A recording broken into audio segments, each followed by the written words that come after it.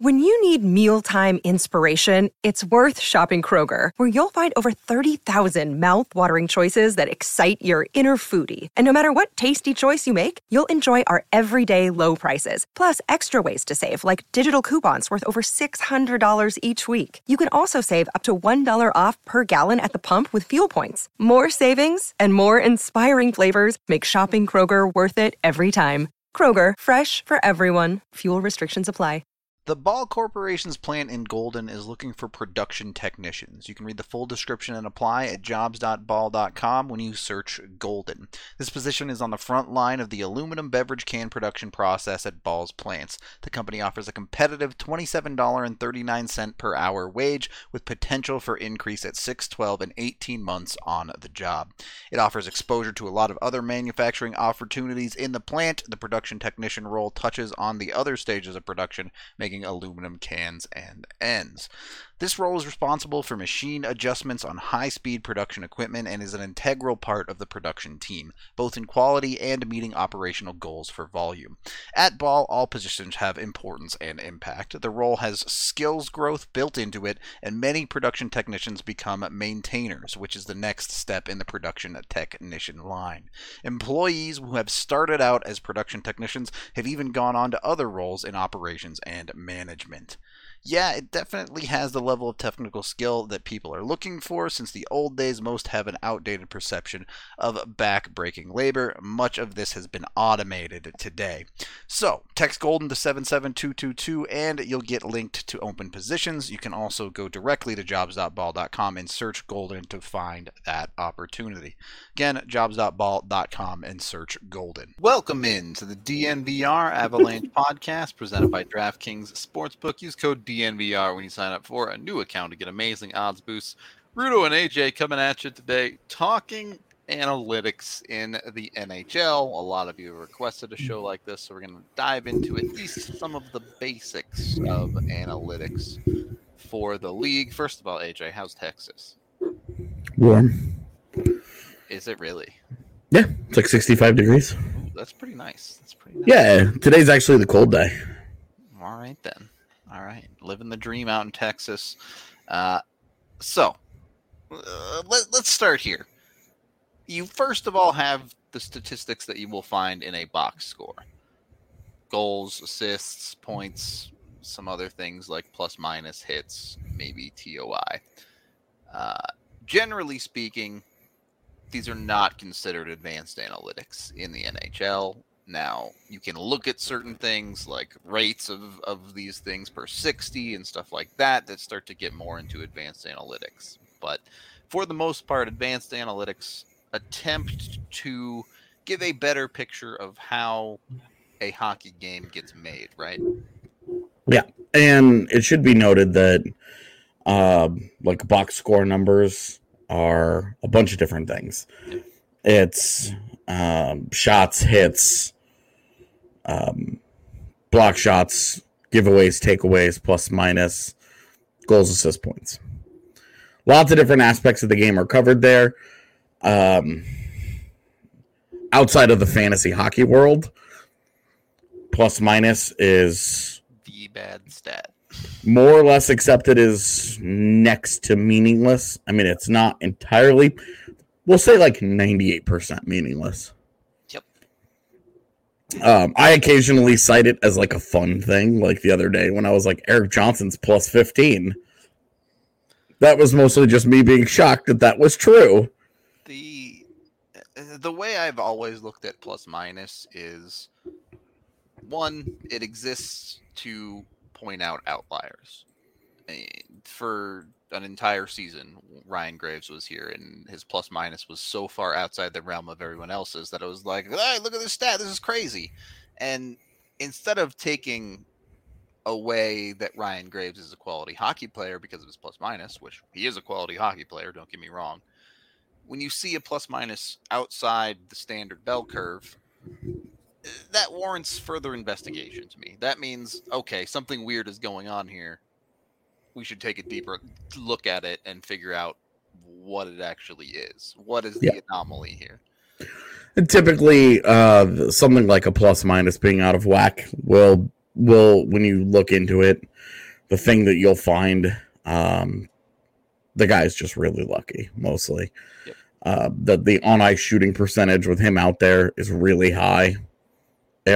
Or the on-ice save percentage with him out there is really high. Yep.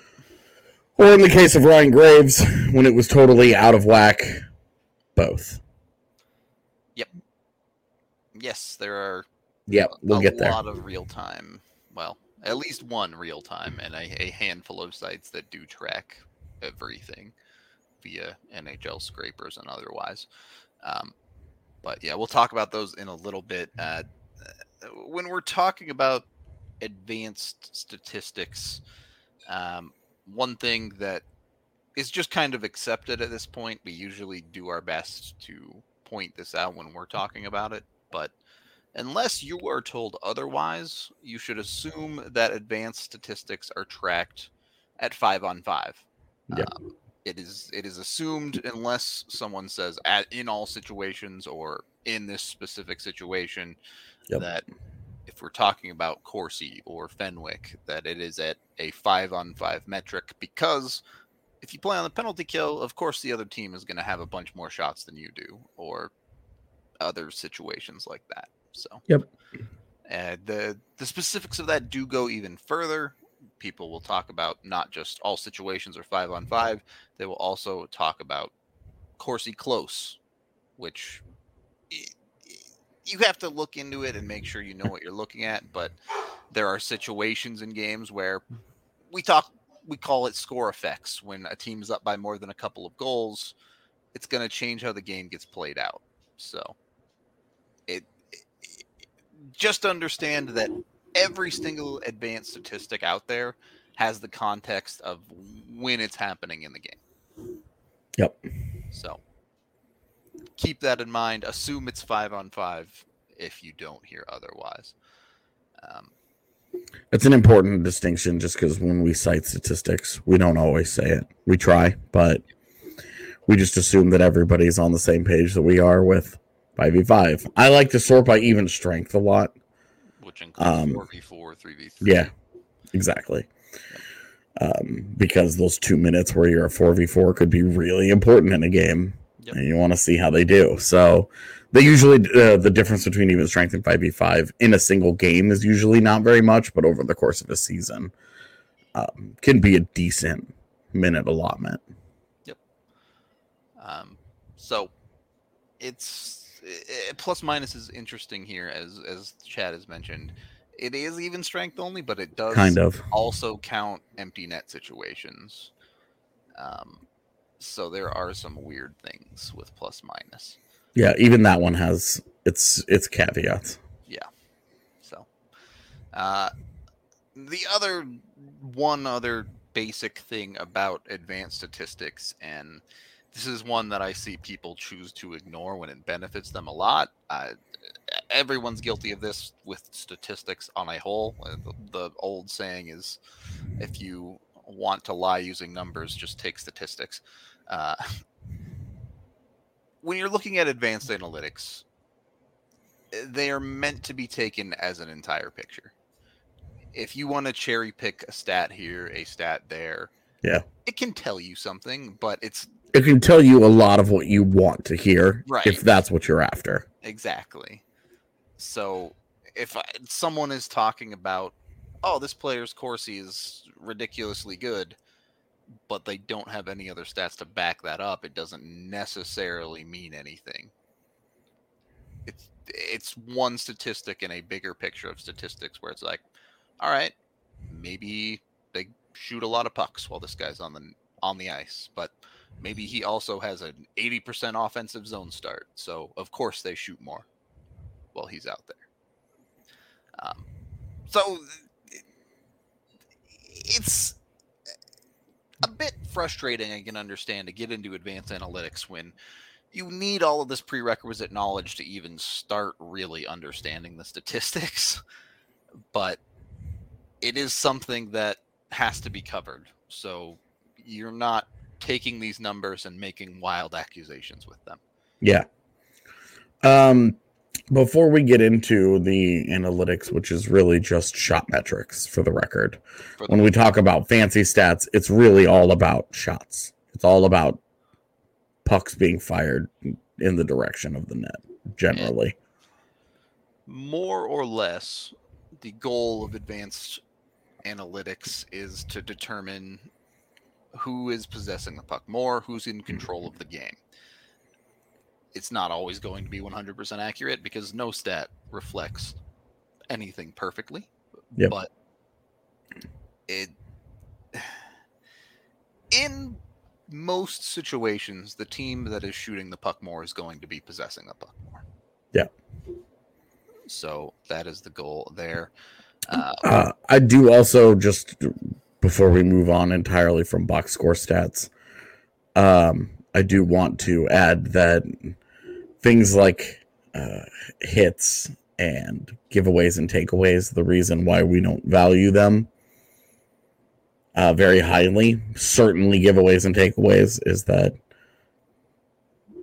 they're not very meaningful. The definition of them, they're tracked very differently in different buildings. Hits, that's especially true, where Minnesota and the Islanders are known for being extremely generous with what they consider a hit. Yep. And the Avs play in Ball Arena, where they track hits much more tightly. So you don't see any of those 50 to 45 hit games in Denver. And it's not that those teams aren't playing physically, it's just that hits are tracked differently. So there are a handful of arenas in the league where I am convinced that the giveaway takeaway stats are literally just made up. This is a really important note as we get into the shot stuff too, because shots are tracked manually in buildings until they get proper puck tracking. It's not a perfect system, no doubt. Yeah, and there are some rinks that, and the Rangers are by far the most well known for this. Their shot data is skewed. Yep, heavily skewed. So things look an awful thing. The numbers there look a lot better. The chances there look a lot more dangerous than they actually are. So when you look at the Rangers' underlying numbers, you always kind of have that in the back of your mind. When you look at games that get played in Madison Square Garden, you have that in the back. And on a single game basis, most of these numbers that we're getting into are more of a, okay, this happened, the more you know kind of thing. Yep. It's just good information to have, more than it being super duper meaningful. As often as we cite these statistics on a night-to-night basis, it's also important that we understand that some nights they just don't matter as much. Yep. Some nights, game situations play a lot into these things. It's one of those things where it's just anything that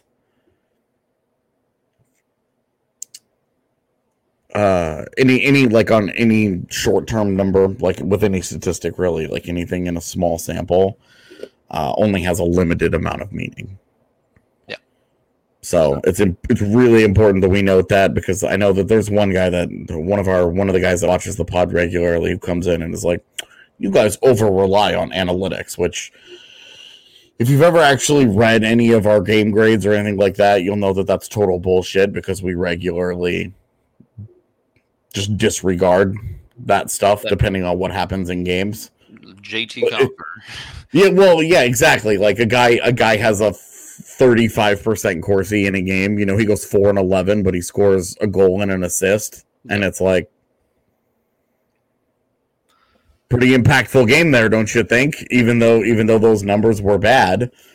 So that's an important factor, an important thing for us to note as well. Do NHL teams give their shot trackers video assistance? Not live. Live, they're just tracking the game as it happens. There are certain projects out there. I know Corey Schneider does he still do the Passing Project? He Yeah. used to do the Passing Project where he would go back and watch almost every single fucking NHL game like an absolute madman. Which the Passing Project, a whole nother thing that we're not going to get into on this show. There are some advanced statistics that are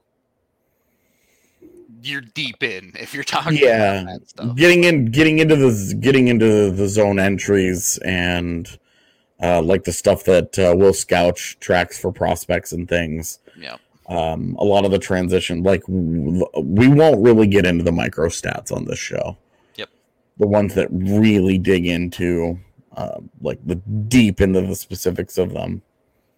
This is more of a people just trying to understand the basic analytics that we use on a regular basis, not the hardcore stuff.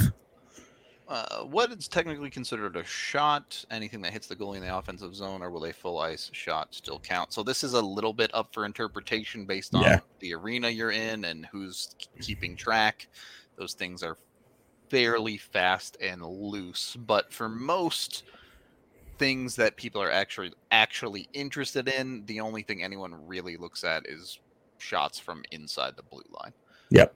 There are occasionally you will very occasionally see a dot on the outside of the blue line, but it's on the correct side. It's on the offensive side of the center ice line. Yep. Because usually those guys are trying to put it on net, and that's where in between the blue line and the center line is where there's interpretation. Where if a guy just flips a puck in and it takes a bounce and it ends up on net, he won't get a shot on goal for that. But if he slaps, he takes a slap shot and it's very intentionally on net, it will count. Yeah, most arenas will count that as an actual shot on goal, even if he goes to change or whatever. Yeah, it's one of the shortcomings of analytics. I do think is the vagaries of how some of these stats are tracked.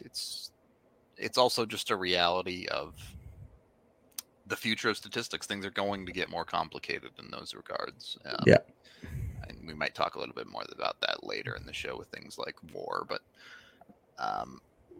anyway, should we actually start talking about a few of these stats? On the most basic level, I think the biggest mistake the advanced analytics community of the NHL made is naming their statistics like absolute garbage. Corsi is a horrible name. I get it, you're naming it after the guy who came up with the statistic, and that's great. I'm glad he's getting his recognition. But everyone in the world understands what shot attempts means. No one understands what Corsi means. Right. Anytime somebody's like, I still don't get what Corsi is, and it's just like, it's shot attempts. Yep. Do you understand that when a player in the offensive zone attempts to shoot the puck, that's it. Event. That's a Corsi event. That's all it is. It's a shot attempt. Yep. That's it. It's that simple. Same thing with Fenwick. Fenwick is shot attempts minus blocked shots. Yep. Fenwick is the one that gives that views shot blocking as a skill. Yep. Exactly. And so they're good to look at together, especially in games where there's a really high number of blocked shots. You get an idea of, hey, this team is really good at blocking shots. Then you want to look at Fenwick numbers outside of Corsi. Wow, this team had 60 shot attempts, but only 45 Fenwick events. Yeah. Like, wow. So, like, 25% of their shot attempts got blocked. Right. Like, never made it through, never stood a chance beyond that initial defender. Yeah. But for the most part, most of the time when people are talking about advanced analytics, it's going to be them looking at Corsi. Yeah. Now, that comes in the event of, you can talk about raw Corsi, which is just the team's Corsi across an entire game, their Corsi for and against. You can take that number and look at a percentage-based Corsi 4%, which says how much of the Corsi events in a game happen to one team, or rather did they generate. Corsi for percentage is a number that generally should tell you who possessed the puck more in a game. Mm-hmm. you will see a lot of weird things happen with that number, though. We talk about it a lot too. Mm-hmm. Score effects are a huge thing that play into Corsi, because you'll see teams dominate 2 periods, get up by 2, and then play a third period where they have 3 shots on goal. Yeah, they get outshot attempted 17-5, Yep. but of those 17 shot attempts, 6 make it on net. Right. And none of them are areas. Yeah. None of them are a scoring chance. There's no high danger chances, things like that, where it's just like, yeah, they threw the puck towards the net a lot more than you did that period, but you were playing defense, so it wasn't particularly meaningful. So keep in mind, I guess to reiterate, context always matters when it comes to statistics. It's the same can be said of normal counting stats like goals, assists, and points. You'll remember last year through the first 20 games of the season, Belmar had 4 goals, but 3 of them were empty netters. So it was like, well, context matters. That's all I'm trying to say. And when you look at like Corsi for percentage, the reason why it's preferred by the analytics community is that even more so still than expected goals, it is Corsi for percentage has proven to be more predictive accurately in the long run. In the short run, we're talking a game or two, a week of games, a month of games, it's good data to have, but you need a lot more games for it to be predictive. And that's why it's considered, I don't want to call it the gold standard, but it's like the preferred number that people kind of lean on, where when you start looking into a team, that's the first thing that you look for. Yep. It's just like a regular hockey game or hockey season, right? And anyone can bust out a hat trick out of nowhere for one game. Yeah. But you look at that guy's entire season and he's got 6 goals. And it's like, okay. The Sam Gagner 8-point game. Yeah, right. Exactly. It's crazy things happen in a vacuum, but a guy can shoot 30% for a week, maybe 2, maybe a month. Mm-hmm. But eventually it's going to normalize. Mm-hmm. And that's where advanced analytics start to mean more as the sample size gets bigger. Yeah. And that's why when we always talk about this is unsustainable, this will stop, this is whatever, there's the reason that we do that is because we're familiar with the baseline numbers, like the general area of where most numbers are going to sit, things like shooting percentage. Yep. Mikko Rantanen's a freak of nature. He's like an 18% shooter in his career. So he has a different baseline than Darren Helm, who I don't even know, but I would imagine probably sits right in the like 9 to 10% range. Sub 10, I believe, yeah. And then forwards and defensemen are very different. Defenders' shooting percentages are a lot more like in the 5 or 6 range, and the elite ones are in the 8 range. Yep. Which is why when Cale Makar shoots 10% and one of us is like, hey, maybe this isn't sustainable. This may not be sustainable. And they're like, people will be like, but it's only 10%. You see guys do that every year. And it's like, true. Typically guys who play forward, not a lot of defensemen shoot in that range very often. So it's there's always deeper context where you just keep going. And it's just a matter of learning and understanding them. Certainly, it wouldn't surprise you that defensemen, in general, are going to take lower danger shots than forwards just based on proximity to the net. But we can talk a little bit more about that in a second.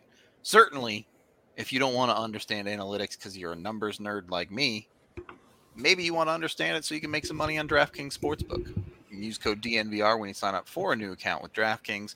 Right now, if you bet $1 on any NFL game, you can get $100 when either team scores a point. 1 point in an NFL game will get you $100 in free bets, which then you can go full analytics on the NHL and make that $100 turn into quite a bit more money for you if you make the right bets. So hit up DraftKings now. Use that DNVR code. Must be 21 or older. Colorado only. Other terms, restrictions, and conditions apply. See DraftKings.com/sportsbook for details. And, of course, if you have a gambling problem, call 1-800-522-4700. We also have one of our newest sponsors in the Light Shade Dispensary. You can use code DNVR for 25% off your entire purchase over at a Light Shade location near you. You can shop online and get it set up for pickup through them. The way I was told to build this, I'm not a big weed person, but I was told you can buy an ounce and it's like getting a quad for free. So jump on the Light Shade train, go get yourself some great stuff. They have highest awarded tropical brands in Colorado, which is Escape Artists, which prioritizes priority. I can say words, quality and consistency, with ratios available in 1-to-1 and high ratio CBD 20-to-1. Always using the best materials and ingredients to deliver the premium experience. Wow, I can't talk today. They also have creams as well, which penetrate for deep muscle tissue discomfort, non-greasy, non-staining, fast absorbing, takes 10 minutes or less to take effect, and can last 2 to 3 hours. So be sure to check out Escape Artists at Lightshade. Again, use that DNVR code for 25% off or more. AJ, you're holding your mic right up to your fan, bud. It's sitting on my desk. Yeah, I just set it down. I don't have any of the holders that I normally have at home, so I just straight put it down. Yep, and obviously the Avs aren't playing right now, but the DNVR bar can still be your home for Denver sports for the teams that are doing things, and when the Avs are back in action, which hopefully will be very, very soon. As of right now, they're expected to return to play on the 27th. We'll see. But do you have any confidence that happens? I have confidence that some teams will play on the 27th. Yeah, I think Colorado plays. I just don't know. It depends on how many dudes tested positive after, right? Like, yeah. If there's still, and how many of those were symptomatic? Yeah, if there's still 6-7 dudes on the COVID list on the 27th, it's going to be tough. But if there's a couple, yeah, they'll play. All right. Anyway, second period of the DNVR Avalanche Podcast, presented by DraftKings Sportsbook. AJ, where do you want to go next here? Do you want to get into like XGF stuff or danger of opportunities, things like that, or where? Yeah, we had a question in chat about goaltending, and I would just like to say that there are numbers, there are metrics and things that track goaltenders. This may surprise you. It shouldn't, but it may. I don't spend a lot of time on those. Yep. You can look into statistics like goals saved above average or quality starts, things like that. Those are the ones that I use as quick references, but even like quality start, different places have different definitions of what a quality start is. Yeah. So even that one can get to be a little bit iffy at times. Unfortunately, that's a problem you're going to run into a lot right now in the analytics community, especially as you get into these deeper statistics. There's no one set algorithm for some of these statistics. Yeah, they all use kind of their own tweaks with their own regression models and their own emphasis on certain aspects of things, which is why instead of me looking at tons of different numbers from different places, I try and stay in the same couple of metrics, because I'm at least familiar with the thinking behind how they're calculated, and I'm just on that page. Yep. So it just makes it just a touch easier for uniform reasons to kind of pick an analytics place and more or less stick with it. It's always good to check the other ones out to see if there are differences, but you always kind of want to stay inside your own little room there just for the consistency's sake, I think. For the record, the sites that we use the most on this podcast are 1, Natural Stat Trick, This will give you individual game and entire player statistics for the season, things like that. Yep. Any of those player cards you see with a bunch of percentages on them, those are JFresh hockey cards. Yep. He has a Patreon, working on getting a full-blown website up and running. But right now, it's just a Patreon with player cards and things, which we have examples of that we will get to later. Yep, we'll get to and then I don't really use them a lot, but Evolving Hockey is great. Yep. It's a great resource. Again, just trying to stay inside my little zone. That's Evolving Hockey kind of gets left on the outside. The other one that I use is hockeyviz.com. I did not put that on the list because I'm stupid, but that's the one that with all the heat maps and everything that we show on every show when we talk about players and we dig into their analytics and what does he look like and blah, blah, blah, blah, blah. We're going to get into all that stuff here in a minute, but hockeyviz.com is where I start. Micah does great work. So yeah. He's not on Patreon anymore. He recently switched it over to, I forget what it's called, but he uses Stripe now. There it is, Stripe. Yeah, which is just it's what we use actually on our website for credit card processing. Yep, worth every penny. Yep. So, yeah, goalie statistics are hard, and we're not goalie people. We'll leave it at that. They definitely present unique challenges. Is my diplomatic way of saying, I don't know, man. All right, so sticking to the skater statistics, AJ,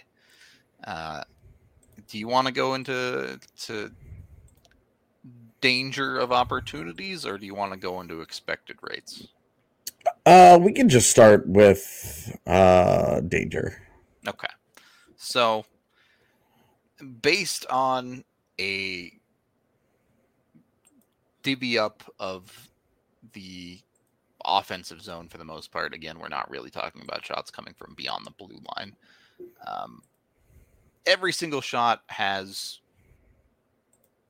is measured by how dangerous it is when it comes to a lot of statistics. You can use the danger of opportunities for obviously low, medium, and high danger chances, but this also affects the expected goals for rates based on the location of the shot. And obviously the most dangerous shots come from the home plate area. If you don't know what that is out from the net, essentially to the two face-off dots, and then up to the top of the circles and across. But draw a home plate. Yeah. In the offensive zone with the goal being in the middle of it. Yep. Like with the back line. Like where you draw is the goal line. Home plate, yeah. Yeah. So it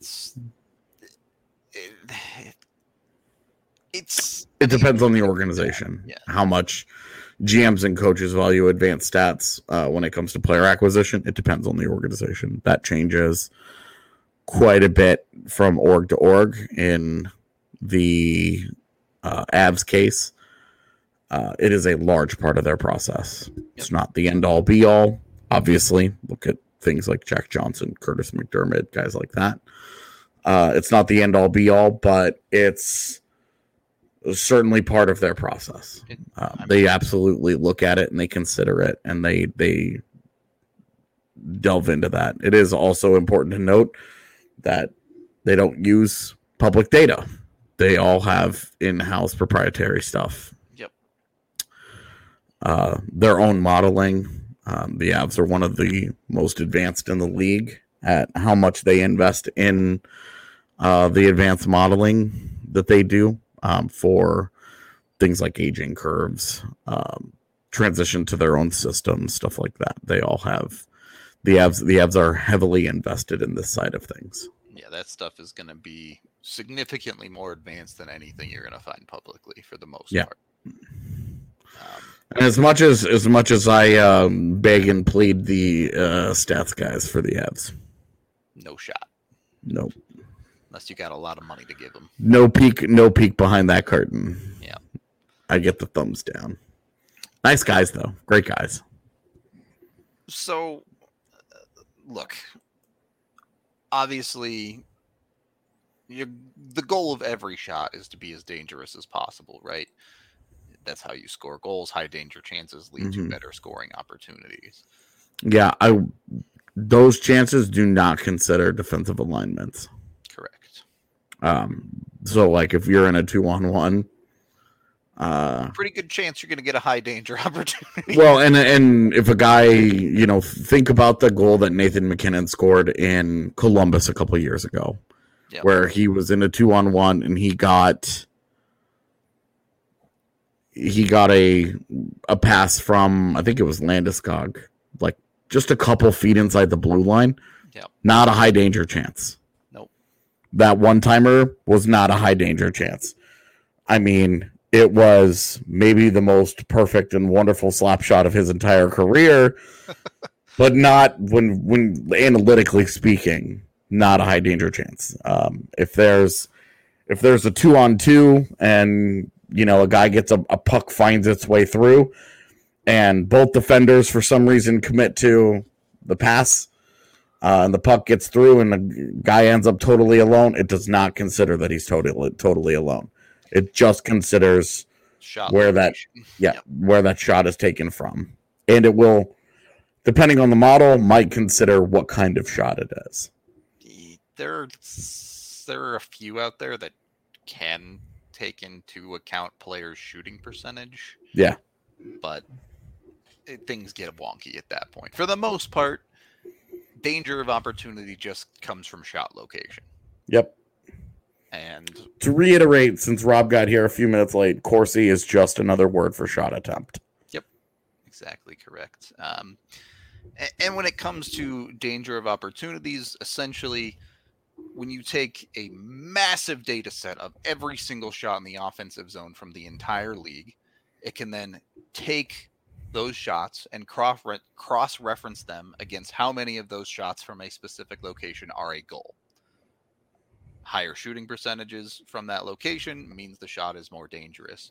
Because yes, while there are locations that you're going to see more shots come from better shooters, you're also just going to see, as no one should be surprised by, most of the time, the closer to the net you are, the more likely you are to score a goal. Yep. Just reality. Yep. So, get close to the net if you want to score, turns out. And then continuing down this path, we're also kind of just explaining how you start to calculate expected goals for as well. When you see that Jack Johnson finishes a game with 0.03 expected goals for, how the hell does that happen? Well, it means in that game at 5v5, Jack Johnson was on the ice for a shot attempt or a combination of shot attempts that all added up to 0.03 of an expected goal. Yep. Now, these add up over the course of a game to, 1.89 expected goals for a 5v5 or whatever. That means that the goalie doesn't have to, if he gives up 4 goals in that game, he's, from an expected goals model, he's had a bad night. Yeah, he got bodied. Go ahead. I'm good. The one other thing I wanted to mention that I think we kind of forgot to say, when we're talking about Corsi for or expected goals for or any of these statistics, another thing, very, very important, unless otherwise specified, this is on ice. This is not an individual player statistic. This is what happens when they are on the ice as a whole. Right. So those do get tracked individually if you want to look at them. Basically never gets referenced by Rudo nor myself. Yep. Occasionally we will look into it if we want to see. If you see a guy has 0 shots on goal, if we get to a game where Nathan MacKinnon has 0 shots on goal or 1 shot on goal, we might look at it because you're like, what's going on here? You look at that and it's like, oh, his individual Corsi events were 12 and he just missed the net 11 times. Right, exactly. Then, you're curious. But for the most part, we don't look at the individual Corsi events very often. Yep. And never over a whole season. No, I've never once looked at it individual shot attempts over an entire season. Yeah, it's there are specific use cases for it, but a lot of the time the individual statistics are kind of in their own weird little box. Yeah. So just understand that we're talking about everything on the ice. So when Jack Johnson has a .03 expected goals for, that means when he was on the ice, everyone on the ice with him while he was playing had that level of expected goals for. Yep, and that's what we mean when we say that's what his on-ice results were for that game. Yep. So that is important to understand, especially when it comes to things like expected goals for and metrics like that. And it's not an individual player's expected; it's the full time he was on the ice, everyone. So I have a couple other places we can go next, AJ, but I'm not sure where you want to go. I know we have some charts to get to and things like that. Yeah, I'll save those. We can save those for last as we break those because we reference them a lot, and so I was just going to break them down individually pretty quickly. Yeah. So we can really just save that for the end. Okay, we can get to that a little bit later. One other thing I want to cover is the concept of rate stats. So when we're looking at these things, efficiency, and it's also a normalizer, right?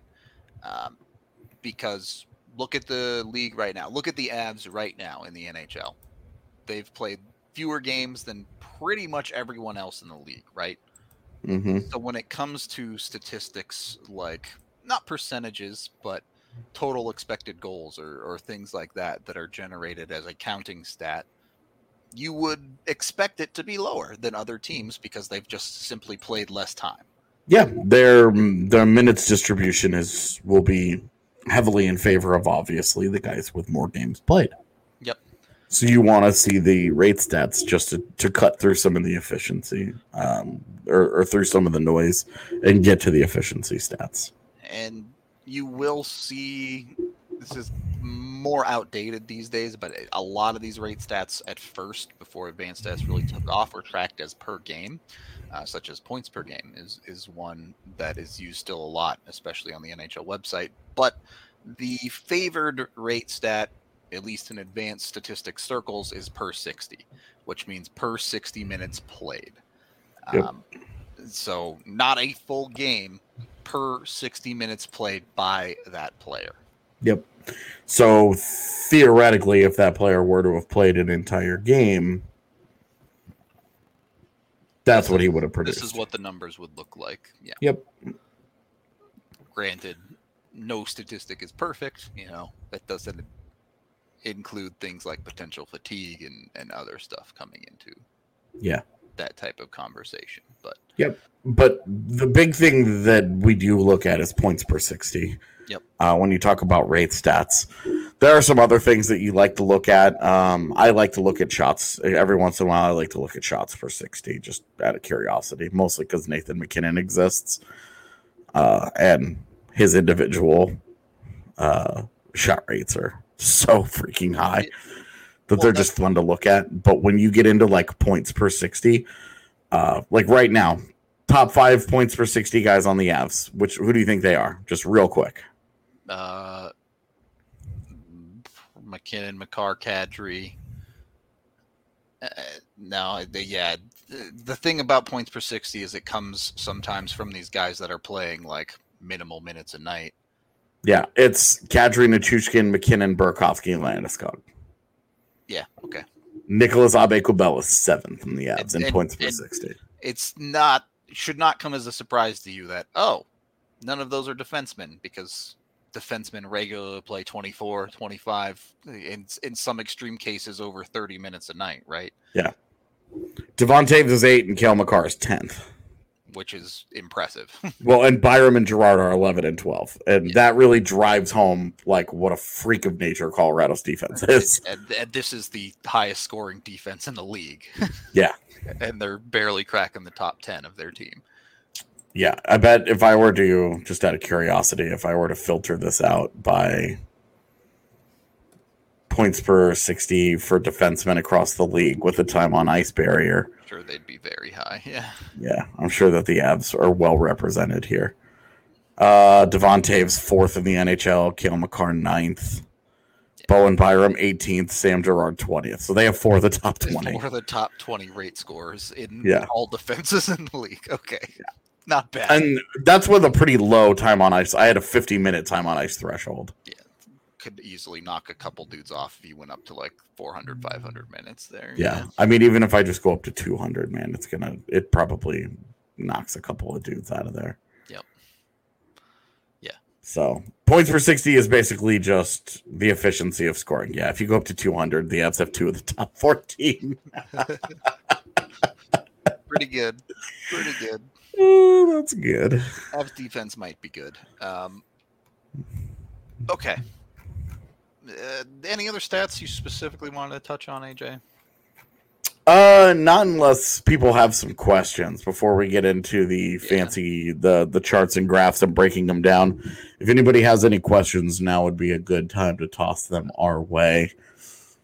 And we can tackle the specifics that you guys are interested in before we get to the visual stuff. One in chat already here. Does possession have as much weight in analytics as shooting or attempts? No. The analytics that we are talking about that we use are used as a proxy for possession. Yep. There are metrics out there that do track actual zone time and possession and stuff. They're a little harder to get a hold of. They're also inconsistent. And they're not considered super meaningful because it's not rare that a team has tons of possession, 8 minutes of possession time, and then no shots. There's a couple of assumptions made here, which aren't completely correct, but for the most part are correct. One, you can't shoot the puck if you don't have it. Yep. 2, that one is definitely true. You can shoot it with through someone else's stick, kind of. It does happen. In more than 90% of cases, outside of some very extreme scenarios, if you have the puck, generally speaking, you're going forward with it. Yeah. Maybe not in an exact moment where you're circling around, but over the long run, you're moving the puck down the ice into the offensive zone. Yes. Throw it towards the net, generally. So, under those assumptions, shots are going to represent possession. Shot attempts, whatever. Yeah, they are a proxy possession metric. Yep. So, yeah. Was J-Mac an analytical darling last season just due to his high Corsi and low TUI? Pretty much, yeah. Pretty much, yeah. And it goes to show you the value of offensive defensemen versus defensive defensemen. Because you look at a guy like Jack Johnson, who doesn't aggressively make plays with the puck, doesn't ever jump up into the play, doesn't really ever look to create offense. All he does is look to keep the play going. So not a lot of offense gets created, and he personally creates almost no offense. Yep. But a guy like Jacob McDonald, good old J-Con, he drives the hell out of play because he jumps into it and is all over the place, and every time he has the puck, he tries to shoot it. And he's always jumping into the action, and he's always circling, and he's always pushing the puck forward, which is great for what he does, but you eventually have to play in your own zone, and that's where he really struggles, is actual defending in his own zone, the physicality of things, and this and that, which is why it takes a village to build a good defense. You need a little bit of everything. You need a variety of styles. You need more sandpaper to go along with your puck skill. Now, the Jack Johnson and Jacob McDonald are extreme examples of guys on the opposite ends of the spectrum, where Jack Johnson, you're just hoping, hey, break even defensively. He is a third pairing defenseman. You want him just kind of hanging out right around a league average defender, and you'll take that because he's not going to give you anything offensively. But with McDonald, he's not going to give you much defensively, but he's going to give all kinds of shot attempts. They're not going to be super quality, But when you get down to looking at it and you say, okay, which one of these guys do we want in our lineup? For Colorado's lineup, Jack Johnson would be a little more valuable, but McDonald is a better style fit when certain guys get hurt. And it's why having both is nice. It's why having both is valuable, because depending on the situation you're in, you could need both. To tie this back into rate stats, essentially the comparison you're making is a high event player versus a low event player. Yeah. Now, both can be effective or detrimental, but with a high event player, you're going to see more shot attempts on both sides of the ice. Yep. With a low event player, you're going to see less shot attempts on both sides of the ice. McDonald is about as high as event as you'll find. Yeah. We call him the chaos machine for a good reason here. And again, this is going to play in game situations. You have a 2-goal lead with 10 minutes left in the game.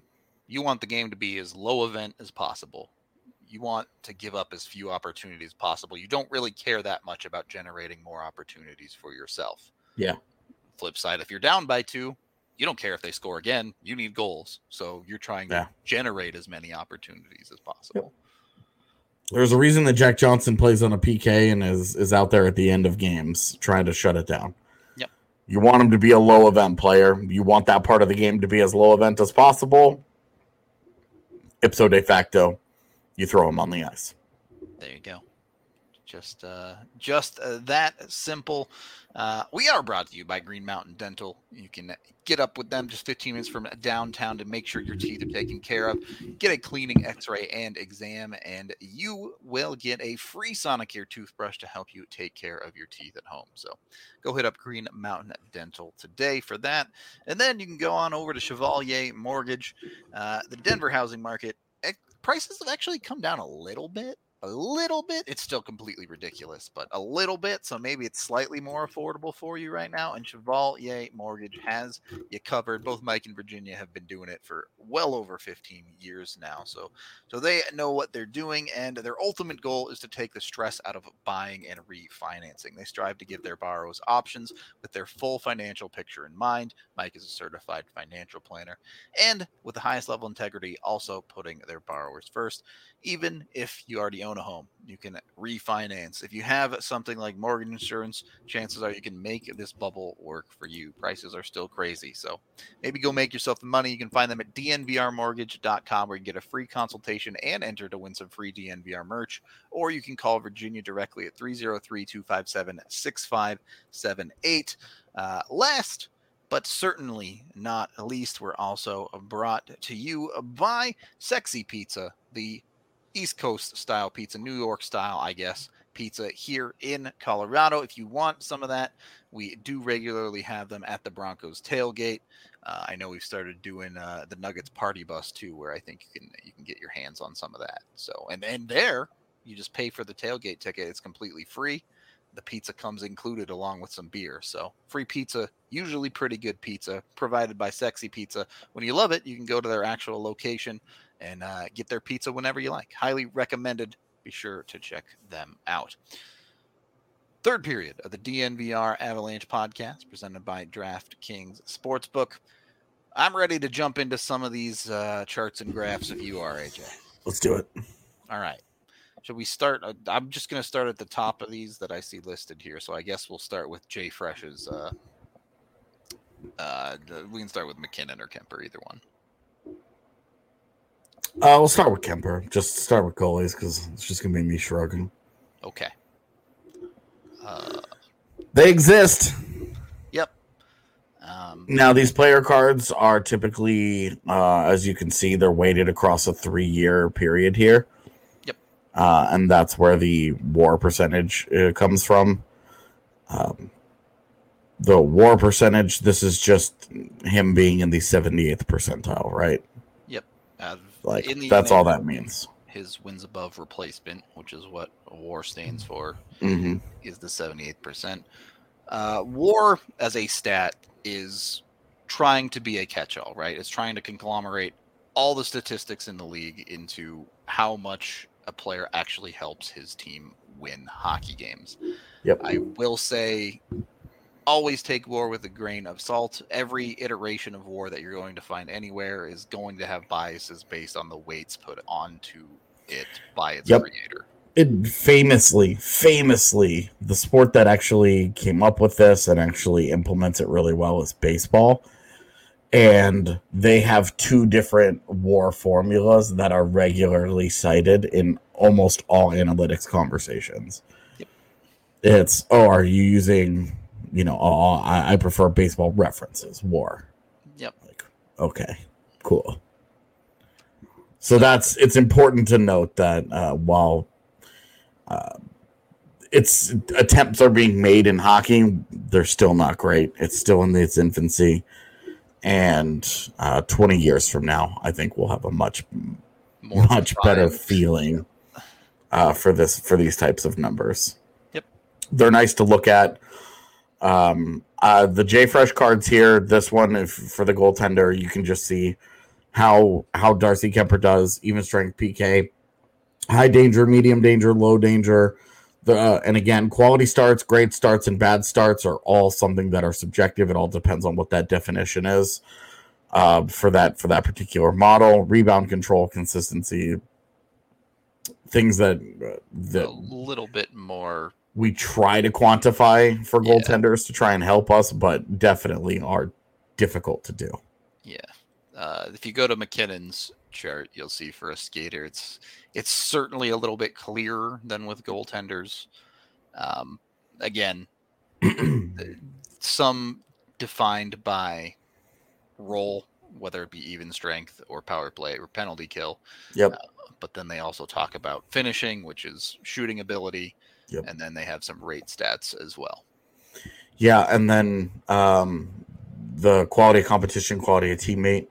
Of those, the one that gets cited most often is quality of competition, and the one that has the biggest impact on a player is actually quality of teammate. Yep. Quality of competition is not nearly as important as quality of teammate. Yep. You can only play with the guys you're out there with. So, yep. So these JFresh cards are generalized. They're great. They're really good snapshots of players. Look at a player. Kind of a players, and over a 3-year period is really nice because you can see those on the right side. They had the graphs with the individual breakdowns with the keys. I just assumed that you know how to read a chart, so I wasn't going to explain that part to you. Where blue was offense, red was defense, and the dotted line is finishing. I guess I did explain it to you. There you go. But you can see him in each individual year, how he does there. And then those numbers on the left are what those percentages are across all 3 years, with the most recent year being the most heavily weighted of the three. Yeah, I do want to reiterate, advanced statistics are important. They're great. They show a lot of actual real data that can support ideas or what a player does and doesn't do. Yep. That doesn't mean that you should not watch hockey games and just only look at the statistics. Yeah. The eye test is still worth something for a lot of situations. Yeah, because if you throw up the Devon Taves one, if we have it. There it is. So you throw this guy, looks like the best defenseman in the NHL. Yep. But then you do look at something like a quality of competition, and you say he's facing legit quality of competition. Mm-hmm. Is he facing the absolute toughest assignment that he possibly could be? No. Yep. And so you look at that and you say, okay, well, I want to consider that as part of the conversation for best defenseman in the NHL. Sure. He's obviously statistically here. I mean, you look at it. He's elite. Guy's crazy. But you do want to, okay, hey, you look at your quality of competition, you say, all right, might be a little lacking compared to a different guy. But that is, you look at that and you're saying that's an elite hockey player. Yep. It just is. And then when you say, hey, the 36%, he must not be very good on a power play. But then you consider that's where you dig into it and you look at the actual role that he plays and you say, oh, he's used on the second power play. which sometimes only gets 25 seconds to try and do its job. Right. And if he doesn't score in those 25 seconds in 4 different power play opportunities for 5 games in a row, yeah, I would say those power play numbers are probably not going to be very good. Well, and you look at, some of those power plays when you're playing with an injured team, the players he's passing to on that unit include Tyson Jost. Yeah, and this is where quality of teammate won't get calculated because it's only at 5v5. Yep. And the quality of teammate and quality of competition on special teams aren't factored into that. Yep. So that's where you're like, oh, all right. The more you know. Looks like our next chart is a Wowie chart. Is this the spider? Okay, yeah. So this is tough for a lot of people to read, and I debated on just not messing with it, but I did want to touch on it to let people know that these do exist. Again, they're hard to read, but if you look at this, it shows you Nathan MacKinnon and his on ice results with other players. Yep. And to be honest with you, you just have to be able to read this. Read the chart. Yep. Yeah. You have to, I can't, I don't know how to explain that to you in a way that the key doesn't, but basically the blue boxes are MacKinnon. You see MacKinnon in the little gray box is his baseline. And then you see, the blue box is MacKinnon without whichever teammate, and it's got their number, and the red box is the player without MacKinnon. So the blue box is MacKinnon without that guy, the red box is that guy without MacKinnon and the impacts that they have. Just as an example, at the very top there, you'll see the 92 in red. So Gabe Landeskog without MacKinnon gives up very, very few goals against per 60. Yep. He also scores a lot, but yeah. None of these are my advanced statistics. I use everybody else's data and incorporate it into my work.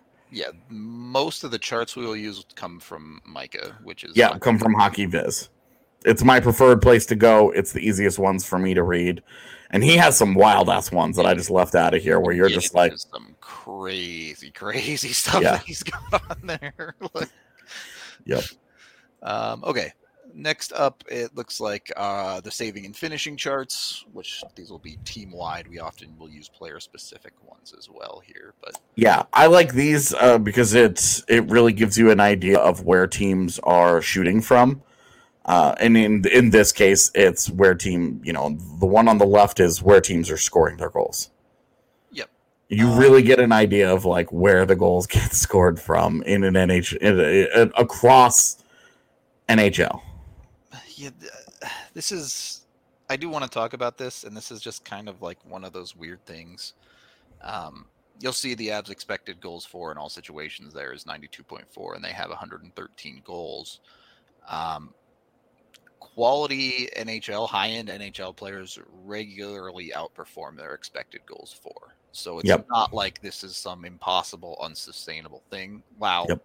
The Avs goal pace is fairly ridiculous. It's not unusual for high-end offensive teams to outpace their expected goals for. Yep, the Avs have done it a couple of years in a row. So it's not... Advanced statistics are weird. You can't take things necessarily at face value where you see one thing is higher than the other, so that means it's going to regress. Yep. You have to understand how the stats function together at times, which... Yep. Skill level plays a role into it, and it's hard to figure out like where's the skill, right? Where does skill begin or where does skill end and luck begin? Yep. And that's just understanding. That's really more than anything else, understanding outliers. Yep. When a guy shoots 22%. Shout out PDO as well. Yeah. The closest to a luck statistic that the NHL has at the moment. If you don't know, PDO is just on-ice save percentage plus on-ice shooting percentage for any given player when he's out there. Yeah. It's a statistic that generally trends towards 100.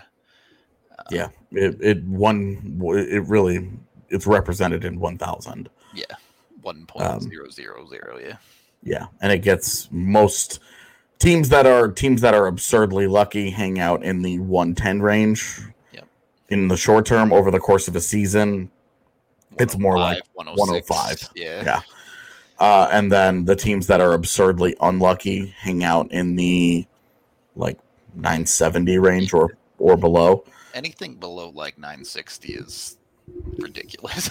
You are so fucking snake bit at that point that you're wondering what you did to piss off the hockey gods. Yeah, you've done something wrong along the way. Yeah. For example, the Avs were one of the unluckiest teams ever in 16-17, and their PDO at 5v5 was a 970. Yep. All right, we have the power play heat map. So, if you don't know, this chart shows where Colorado is in the PK side, where they're getting shot at from in the zone, and on the power play side, where they're shooting the puck from. The orange areas being where they shoot more from, and the purple areas being where they shoot less from. Yep. And then you have the XGF and XGA stats, which are per 60, and then the plus is relative to the league. The big thing here is locations, looking at where the shots are coming from, and then looking at the percentage. I don't ever really honestly look at the actual XGA per 60 number. Yeah. Because not super relevant. Yeah. It's not incredibly important, but it is nice to know the percentage tells you where it is relative to league average. So in this case, the PK is brutally bad because it is 16% worse than your league average, and your power play is 13% better than your league average in terms of on the power play, it's creating chances and dangerous chances, and on the defense, on the PK, it's allowing chances. The fact that the entire area right in front of the net is just like it just looks like a. Right. I guess it doesn't really look like anything. It's just an orange blob. That it's just that area right in front of that's a huge problem. Well, and here's how like real world application of this works, right? The Avs pull up this PK chart and they go, okay, our system is not defending the net front well at all. They need to do a better job of that. You look at the Avs. If an opposing team is looking at the Avs power play one, they're saying, wow, the Avs love to shoot the puck from the right circle. Maybe we should shade that a little bit better. Well, the problem with the Avs power play is you can see the McKinnon spot on the left. Well, there's a couple of areas right in front of the net is obviously a huge problem. Yep. Because they're doing damage immediately in front of the net. Now it's a limited area as it obviously doesn't cover the whole thing, like what they're giving up on their PK, but it's right in front of the net. So you want to worry about that, but you also have to worry about where Mikko stands, where Kale stands, and where McKinnon stands. That's looking at it and just being like, great. They got threats from everywhere. Yeah. And you can see when you compare the two, the Avs tend to do a little bit better of a job of preventing teams from penetrating from the half wall on the penalty kill as they do themselves. But there's also a royal road right down the middle, which isn't great. These charts also apply to 5-on-5, which we have one for Colorado here. And you can see it's significantly better on the defensive side for the Avs at 5-on-5. Yeah. For the record, both of these were world class last season. They were both in the 20s. Which is outrageous. Yeah. Like absolutely freaking crazy.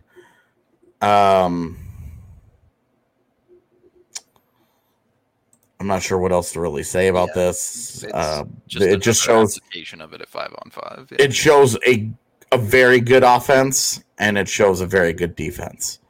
I can tell you just from keeping track of these things because I look at them pretty regularly.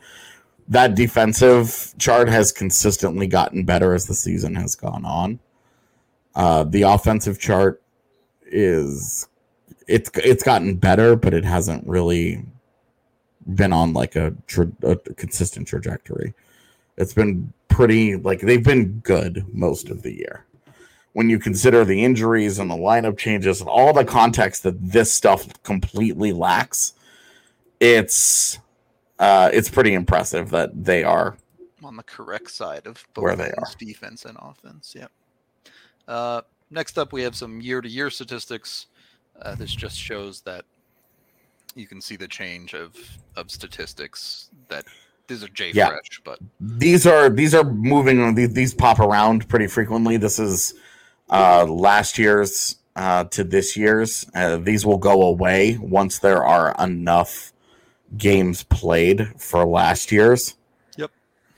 And you can see the biggest thing here. Like, he's pretty much in the realm of everything. He's significant change. Yeah. He's still an elite player. He's still producing at a crazy rate. He's still doing everything at a high level. Even the defense dropping a little bit, it's still, 53%. It's certainly not a bad defender. It's trending in the wrong direction, but it could be better there. But scoring goals. The biggest thing here, it's really just the finishing. Yep. Penalties is how often a guy takes penalties. McKinnon doesn't take very many. So this year he's taken very, very few penalties. Yep. And then continuing on with McKinnon, you have these charts we use all the time, especially when the Avs acquire a player's specific isolated impacts. You can see even strength and the little bit of power play and penalty kill too. Yeah. McKinnon is just a ridiculous death weapon on the power play, as you can see. Yeah, that plus 10% on the power play is crazy. The plus 17% at even strength is one of the higher numbers in the NHL that you will see. The minus 2% isolated on defense is really encouraging. And these are isolated impacts. Yep. The to the best of their ability, what this player brings specifically. And what we'll regularly do is we'll take a player's isolateds and then compare them to the team's overall numbers. And you can do a little bit of a with and without you chart where it's like, wow, these numbers are significantly better with Nathan McKinnon compared to the team average. Yep. Shootiness is how much a player shoots. Yep. Just the rates of his shots. Which McKinnon shoots a lot. He shoots a lot, but he also has the puck so much. Yep. That his numbers are actually relative to. It's not like Ovi levels where his shootiness is like plus 23 or something. Yeah. Yeah. Or, a guy that doesn't possess a puck very much that fires a ton of pucks at the net. Brent Burns style. Yeah. In a year like this one, like Nazem Kadri's is probably pretty high. Yeah. Yeah.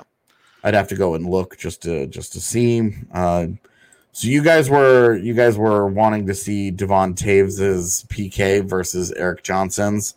I'm not gonna download them and upload them to the StreamYard right now.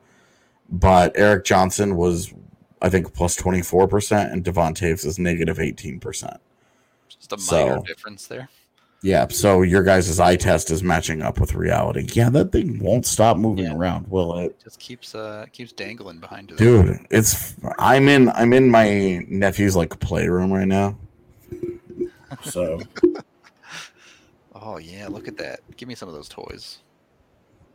Also where I'm sleeping. These bunk beds.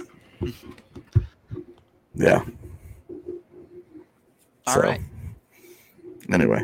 So that's all the charts we have. If you guys have any questions, I want this to be the show that we refer to, so I want to leave no stone unturned here. If anybody has any other questions, wants to see anything in particular, now is absolutely the time, because I don't want to revisit this. Maybe once a year we do something like this just as a refresher, because people are always asking. No, man, I sleep on I'm not climbing all the way up top. I would have anxiety the entire night about rolling out of it because I'm a really violent sleeper. What is yours isolated PK percentage? Whatever it is, it's going to be pretty small sample size. He has not played very much PK, so take it with a grain of salt, I would say. But I'm sure AJ will get it here for us in a second. It is plus 45% in 19 minutes. So really bad, but so really, really, truly awful. Truly awful.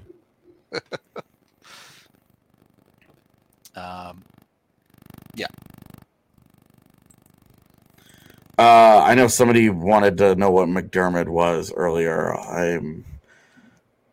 I'm sure I haven't actually looked at it in a while. It got better. It's going to be weird too, right? Because it's not going to divvy up his defensive and forward outings. It's just going to be total, yeah. But his isolated is -9 on offense and plus 24 on defense, and that got better. Yeah, and that's still bad. Yeah. 4 minutes with McDermott on the PK, however, is a -49%. Play him on the PK. Yeah. Play him on that 5-on-3. Put him with Makar on the PK. It was just him standing in that 5-on-3 against Nashville, just watching them not do anything. Having a chat with Kemper, like, what's up? I guess it wasn't with Kemper, it was Frankie, but... For the record, the offense has gotten better with McDermott on the ice to the point where it's at plus 4%. So, functional at least. Yeah, the 5v5 offense. 5% on offense and 4% on defense. Which has gotten a much, much better. On defense, it was at like plus 50% at one point. It was insanely bad. Not killing you at what it is now. And plus 4% is very survivable. Plus minus is analytics. Yeah, I mean, so plus minus is a very early, poorly thought out version of an advanced statistic, right? It's a terrible, terrible stat. My favorite example of this is the game. Do you guys remember the game a couple of years ago where Brad Stewart scored from center ice? Yep.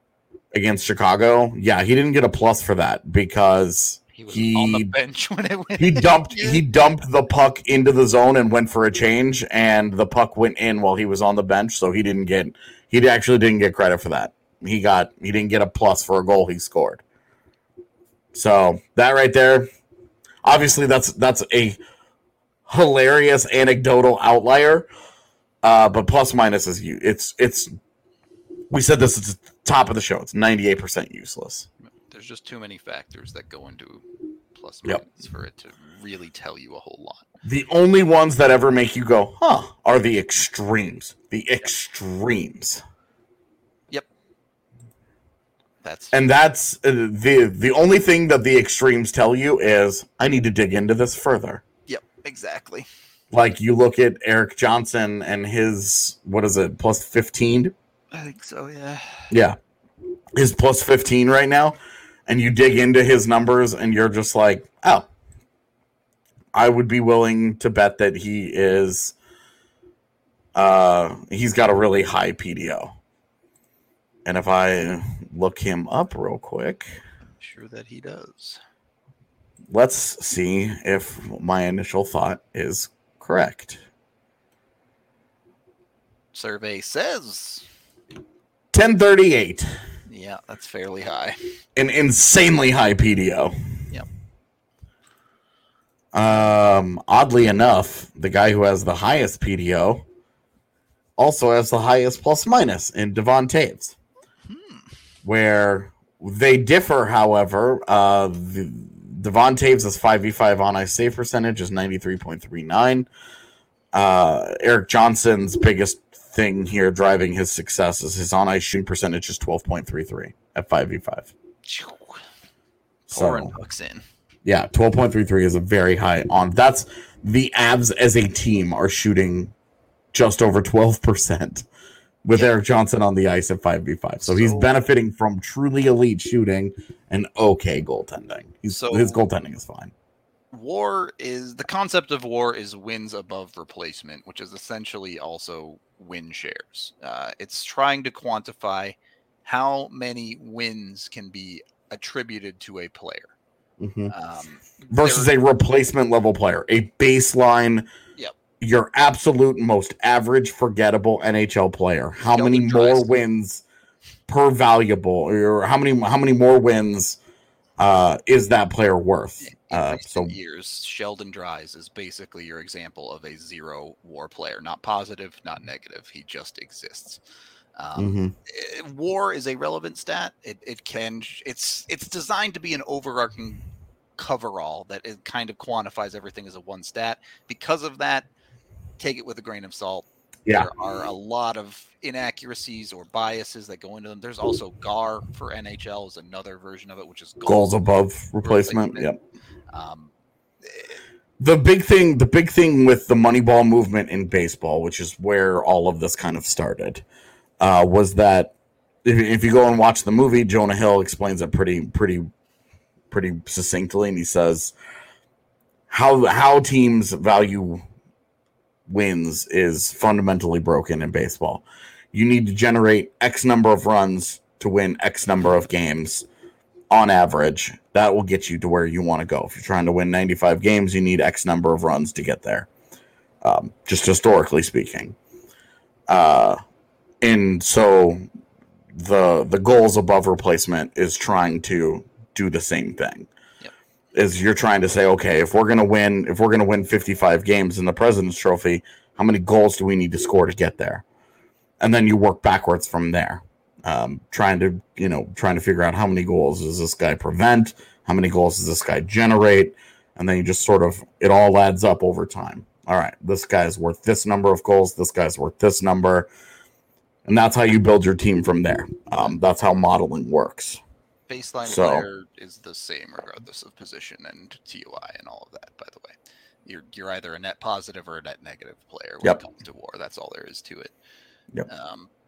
And the big thing is that WAR is way more useful in baseball because almost everything in baseball is individual based. Yep. And hockey is still such a team component. Very, very little is accomplished individually in hockey. Almost everything requires at least the use of two teammates.